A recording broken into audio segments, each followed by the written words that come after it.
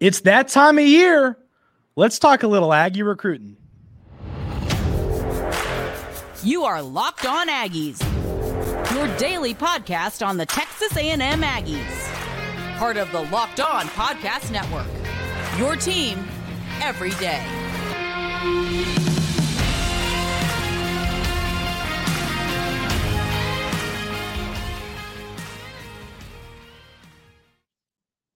Welcome on in the Locked On Aggies. I'm your host, Andrew Stefaniak. Thanks for making Locked On Aggies your first listen every single day. Today's episode is brought to you by Bird Dogs. Go to birddogs.com/lockedoncollege, and when you enter promo code LOCKEDONCollege, they'll throw in a free custom Bird Dogs Yeti-style tumbler with every order.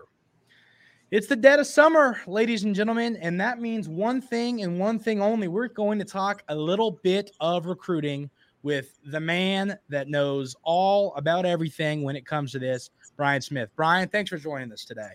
Thank you very much. It's definitely my time of year. All the official visits, the commitments, the decommitments, it happens constantly, and we're right in the middle of it.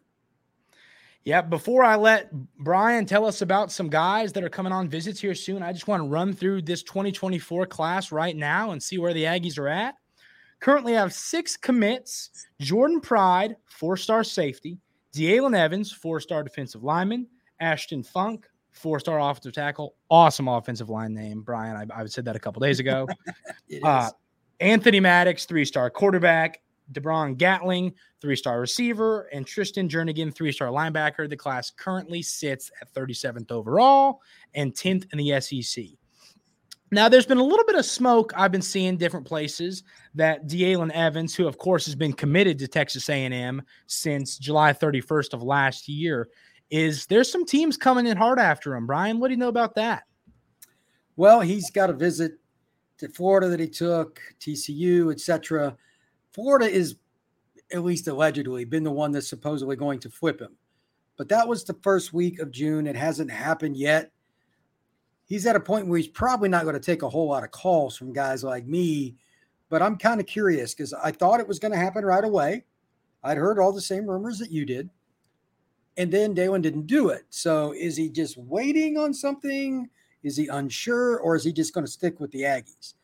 I don't know which direction it is, but there hasn't been anything clear. But so far for the Aggies, that's good. And the further away that he gets from his Florida visit, the better it is for Jimbo Fisher and Texas A&M. Yeah, Evans, of course, hasn't been on campus for a while. Last time he was on campus, we talked about it before we clicked record, was January 28th. But Brian, you said you feel pretty confident he's going to be back down here soon for a game. So hopefully that'll help, the Aggies solidify their spot there with this talented defensive lineman. Well, it's not that far from Longview, Texas to get down there. It's only a few hours. I don't see why he wouldn't come down to at least one game to see the Aggies play. And it's a long way to signing day, too. A lot can happen. And A&M's done a tremendous job recruiting defensive linemen for a long time. Even before Jimbo got there, it's kind of one of their big traditions. I think they've still got the edge. I'm not buying the Florida love quite as much as some others.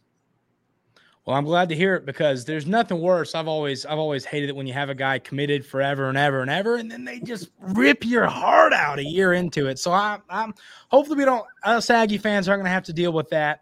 But the first guy that's not currently committed, I want to hear your thoughts on is Terry Busey, who took an unofficial on June 9th. And there's some talented schools around, you got Texas and Oklahoma is in on them. Number 15 player on 24/7 Sports, 5-star. Number 50 player on the composite rankings, 4-star. I just wanted to hear your thoughts on where would the Aggies are at with him. USC, Texas, Texas A&M, Oklahoma, you name a school, they probably offered. And when you have over 4,500 yards of offense in a single season, for those that don't know, he played quarterback last year, but running the ball, passing the ball, he is a dynamo. Most schools think he's going to be a receiver at the next level, but he could play running back. He could play slot. He could play corner. This is a kid that A&M's battling for, and I'm not sure when the date will come that he's going to announce, but he's one of those rare kids that can change your program because on any given play, like an A-Chain, somebody like that, he can score. He has speed. He has moves. You got to put all the work in to get him. And again, he's in your backyard. This is a kid from East Texas. He's a small town kid. This is what A&M is built on. They should have an edge in this kind of recruitment. I'm curious to see where he goes because A&M needs wide receiver help too. So all steam ahead for the Aggies, but it's not going to be easy either. He's got all the offers he could possibly want.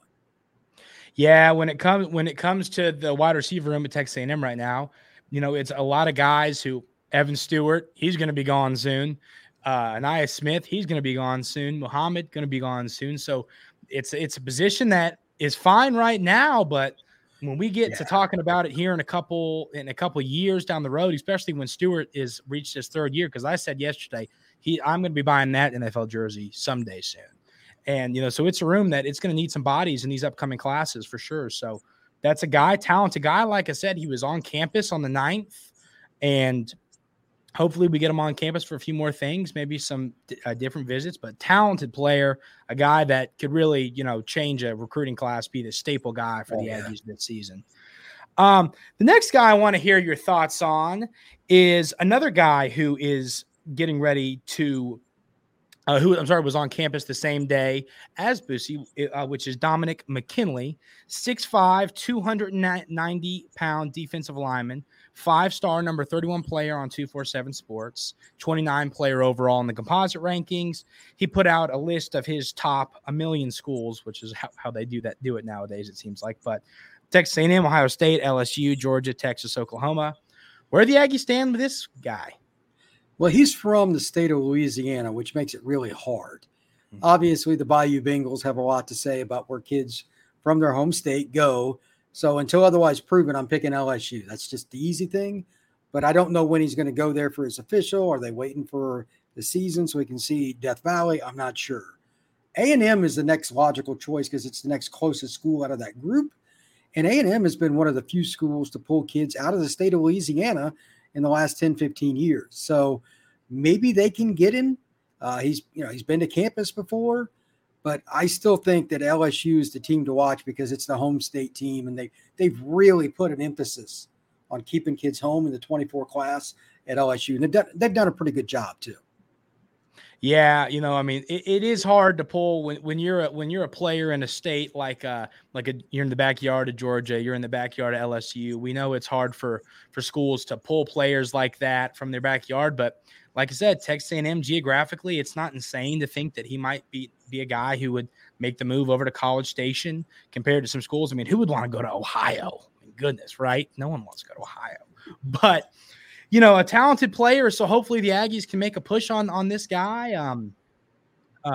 Just on campus, on a visit, track the visits. If he's visiting, Brian, you always say, visits are key, visits are important. He's taking a visit, so hopefully the coaching staff keeps pushing hard and pushing, and you see what happens there. We're going to talk about some more talented players in this class, but first, I want to tell you about our friends over at Bird Dogs. Bird Dogs are the most comfortable pants I have ever in the history of the world worn. I have 2 pairs, and I can wear them to do anything in the world. I was just telling Brian I got a big fishing trip coming up to the Florida Keys, and I can tell you one thing. I'm going to be wearing my Bird Dogs because they are comfortable. They make you look good. They make you feel good walking around the beach, looking good. Hey, it's a good feeling. I love these pants. Great company, great names on the pants. You got to go check those out. They're hilarious. They're durable. You can wear them anywhere. They're going to last you a long time. They're worth the price. Quality clothes. I love wearing them. They're a staple of my look on a day-to-day basis. I've worn them out on the town with buddies the last 5 weeks, and that will not change this weekend. I can promise you that. Go to birddogs.com/lockedoncollege and enter promo code lockedoncollege for a free Yeti-style tumbler with your order. That's birddogs.com/lockedoncollege for a free Yeti-style tumbler. Yeah, like we said, Brian, we're getting to this point in time where the Aggies got to pick up some steam. So before we talk about some more of these players, you were telling me some different stuff before we clicked record about the Aggies. We talked about the 6 commits. I've seen some people in the comments concerned, and some people respond and say, "Hey, we're at the point. Don't be concerned yet." And I've talked on the show a time or two about how the December is a big month for the Aggies, and it has been for a long time. And that's, of course, the case with signing day for most anybody. But a lot of commits come for the Aggies over these last handful of years in December. So I've been telling people, I said it just like Aaron Rodgers in that clip, relax. I'm not concerned yet. Brian, would you have any reason to be concerned? Where are you at with this Texas A&M class? It's still fairly early. It's common for the first 2 to 3 weeks of the month of June, the top players, like the kids that A&M is going after, they take visits. And then at about the 20th of June, they start making college decisions. It happens each year. This is not going to be any different. Just to give you an example, Miami had like 9 commitments last year around the 20th of June through about the 10th of July. Why? Because the kids had taken their visits. Now it's time for them to decide. So if A&M doesn't start getting some commitments in the next week to 10 days, that would be different. That would be troubling. But that's going to happen, though. They're going to get some of these kids to commit. And also, you're going to miss on a player or two. Then you kind of know who else you got to move on to. That's part of the process as well. A&M's not any dummy about this. They know the process, too. They'll have their ducks lined up in a row, who they go to if they miss on a kid. So it's part of the process, and I think the Aggies will be over 10 commits by the middle of July. Of course, like we said, a lot of these guys were breaking down. It's been a lot. There's a lot of visits for these guys. That's really why I picked the guys we're talking about, because they've been on campus within these last couple of days, or they're going to be on campus in a couple of days. And I think that is, a big key here is, you always talk about the visits. So the next guy I want to break down here is just a cool name. I mean, what an awesome name. But it is Zina Ume Ozulu. He goes by Zoo, which is like a really cool nickname. Like I'm a big nickname guy, Brian. I joke about this all the time. I love a good nickname. It's like how I had to make the comment on Funk, because that's a great offensive line name. Zoo, that is a kick butt nickname. But I'll shut up. Let me hear what you think about this guy.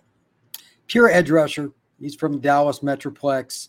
He can come off the edge and be your weak side defensive end, which every school needs. Texas A&M, Oklahoma, LSU, everybody has recruited this kid. The Aggies have their hat in the ring. I don't have a ton of intel on him, but this is another kid in the next week to 10 days. We should have some clarity, good or bad, for Texas A&M and everybody else. It's somebody that A&M has been in on for a long time, but so is a whole bunch of other schools. A&M's not hurting at edge rusher. That's not exactly their nemesis. So I need to see them get more offensive guys, but he's a player you still want to get, though. This is how you win championships, is have great defenses and get after the passer. So I can't tell you how much it means to them to consistently get these kids, for another reason too. If you don't get them, you're playing against them. So A&M's offense doesn't need any other problems to face them. They shoot themselves in the foot as much as they can, and it seems like anyway. They need to win these battles on defense and keep their teams in the games. So at least until a quarterback develops for Jimbo. You know what? And that's a great point, because, you look at his top 9 right here of teams the Aggies are playing this year. LSU, you don't got Georgia's on here. They're not but they're an SEC school. You're playing Miami this year. Texas is coming into the SEC. So you're right. You miss on a kid like this, might not look like the end of the world, but then he's a guy that you were high on at high school, and then you see him lining up against your offensive line in a couple years. And That's you don't exactly love that. Right. Yeah, exactly. That is definitely, something to think about, which is funny how you never really, I've noticed that a lot with Texas A&M recruiting, is it's a lot of Oklahoma and Texas and these schools mixed in, which of course with those two joining the SEC here soon are going to be teams you're playing a lot more. So you don't want to lose those battles, because you're going to be battling them on the field. You want to beat them on recruiting to beat them on the field. There you go. So the next guy I got here is Jalen Hornsby. This is the guy we talked a little bit before, and you said, he was the most interesting guy I had on the list for you, because he's a New Jersey kid. And frankly, the reason I like him, upcoming visit on the 16th, and I watched his tape, and he is just really good. I don't, sometimes I fall in the trap of watching a kid's tape who might not end up becoming an Aggie, maybe will, maybe won't, but then I've watched the tape and they go somewhere else, and I'm like, dang. But Hornsby's a guy. I watched the tape. Not a crazy high ranked guy, 379th nationally, 247th composite on 24/7 Sports, but big receiver, 6'2", 195, New Jersey kid. Penn State's in on him, I know that, and he's got a visit upcoming. What's your thoughts there? This is a situation where you got to hit the home run. I mean, Texas A&M is about as far away physically and in terms of the whole social economic for New Jersey as you can get. So either he wants something different or he is not coming. He should know really fast because Texas A&M is basically an East Texas school. It's kind of by itself. It's totally different than New Jersey. Either he's going to want it or he's not. And your point about him being a really good player is true as well. He needs no introduction. He has Penn State and several other offers. They're the team to beat, though. And they've always done well in New Jersey in recruiting. It's not like that's going to change. So A&M's got to hit the home run here. They got to prove to him that they're going to change their offense and they're going to get ahead of this and finally be an offense that can kind of match what they do on D. I have no idea how a New Jersey kid's going to take a visit to A&M. Predicting that is almost impossible.